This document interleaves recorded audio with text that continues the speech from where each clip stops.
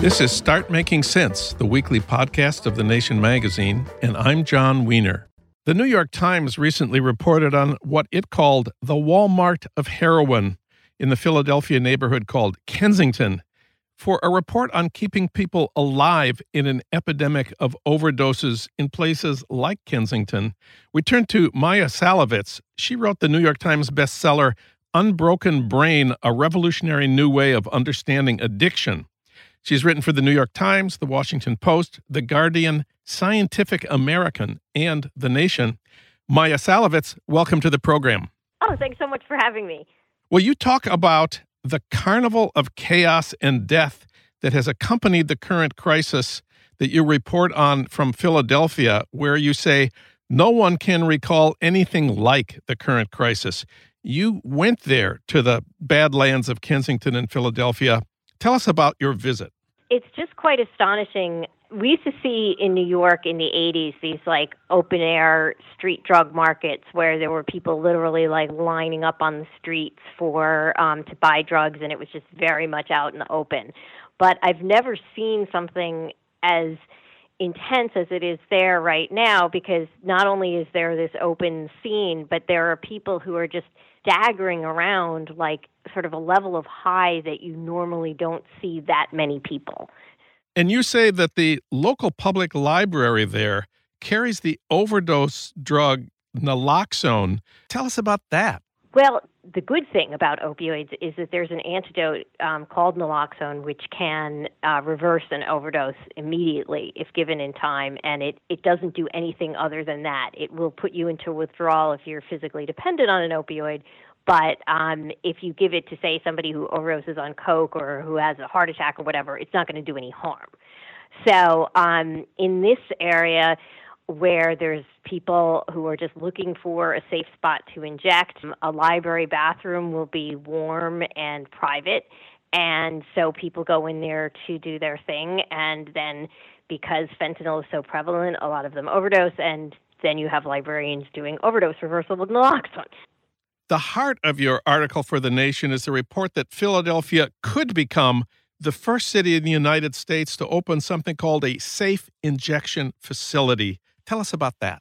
So the idea is basically clearly in areas like Kensington where there's concentrated, intense levels of drug use. Nobody walking down the street wants to see somebody shooting up in their neck. No little child on their way to school wants to be watching somebody perform sex work in order to get their next drug. The people who are engaged in those activities do not want to be doing it in the public, but they don't have anywhere else to go. So what a safe injection facility does is it allows people a space where they can do the drug without being in a hurry, without looking over their shoulder for the police, without having to share needles, without having to just, sort of jam it in there quickly so they can get on their way and not be ripped off. It basically gives them a space to make this private, and also, if there is an overdose, it can be instantly reversed because there are trained people on hand to do that. Well, how can it be a good idea to help people shoot drugs? Of course, this is the big objection to safe injection facilities. How can a safe injection place help addicts recover as opposed to making it easier for them to continue being addicts? Well, people have this really absurd idea that if you just are horribly cruel to people with addiction and just put all kinds of obstacles in their way, that's going to stop them. Addiction is defined by the Diagnostic and Statistical Manual, by the most accepted definition in the world for addiction, is compulsive behavior that continues despite negative consequences. So what do we do to try to fix it? Pile on the negative consequences when that is exactly what it does not respond to. So if you actually want people to stop using, you need to give them space to think. And that's what all of harm reduction approaches do, such as needle exchange or safe injection sites and even prescribing heroin. Basically, during active addiction, people are in the grip of the compulsion to continue to do the drugs. And that is their sort of very, very narrow focus. And if they just have the drugs, if they're just in a safe space and they're not in all that, chasing, worrying about the cops, worrying about getting the money, all that kind of stuff, suddenly they've got a whole lot of free time on their hands. And suddenly they start thinking, maybe this really isn't what I want. And the other portion of harm reduction that's really important and that people don't see, when you give somebody a clean needle or a safe space to inject, what you're telling them is you deserve to live regardless of our judgment of these habits. We record our show in L.A. On Skid Row, there is a needle exchange, which is sort of one step down from a safe injection facility. And if you talk to the people who come in the door, some of them will tell you, this is the only place I've ever been to in my life where people cared what happened to me. That's exactly the beauty of harm reduction, and that's why you can almost see it as a spiritual thing.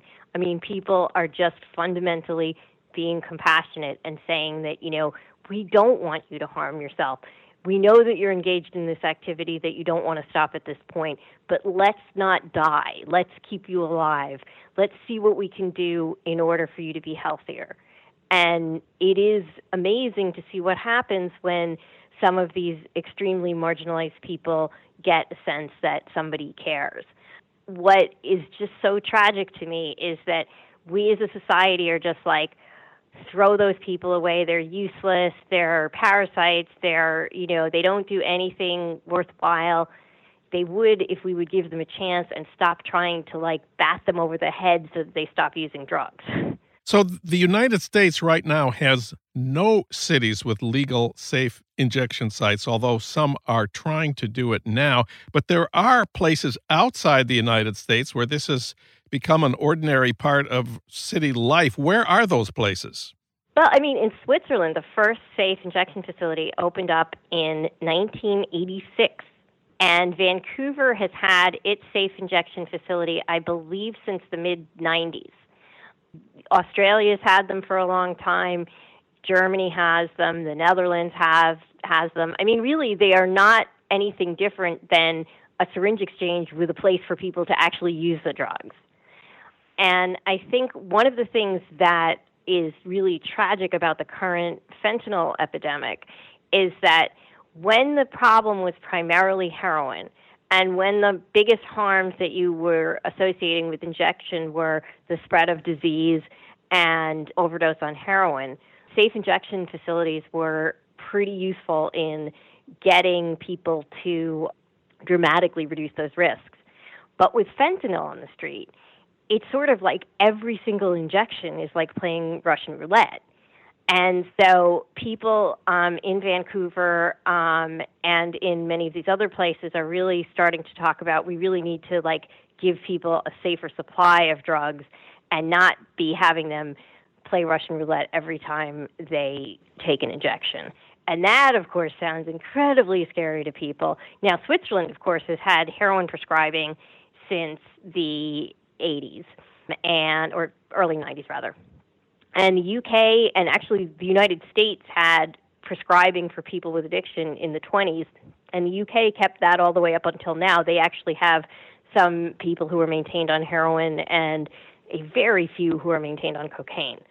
This has been a thread in drug policy for a long time, and what happens again when you provide people a safer supply is that people have a moment to think. The cops and robbers go out of their life.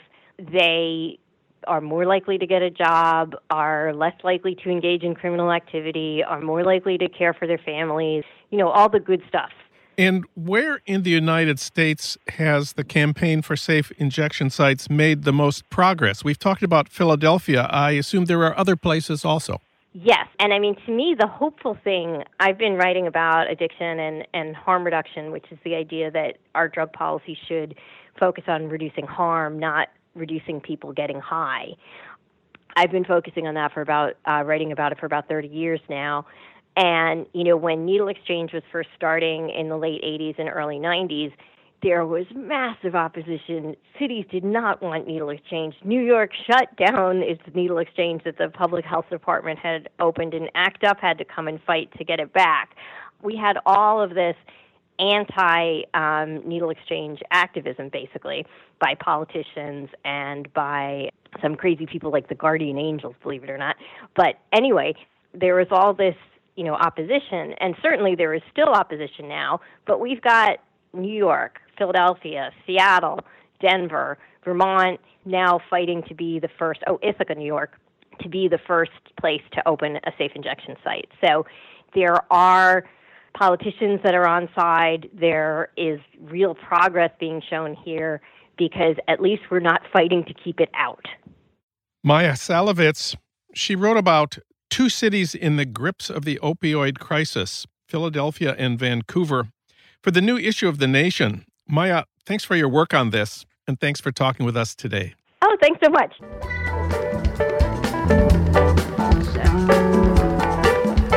You've been listening to Start Making Sense, the weekly podcast of The Nation magazine. You can hear more interviews like this one at thenation.com, and you can subscribe to Start Making Sense at iTunes Podcasts, Pocket Casts, Stitcher, or wherever you get your podcasts. I'm John Wiener. Thanks for listening.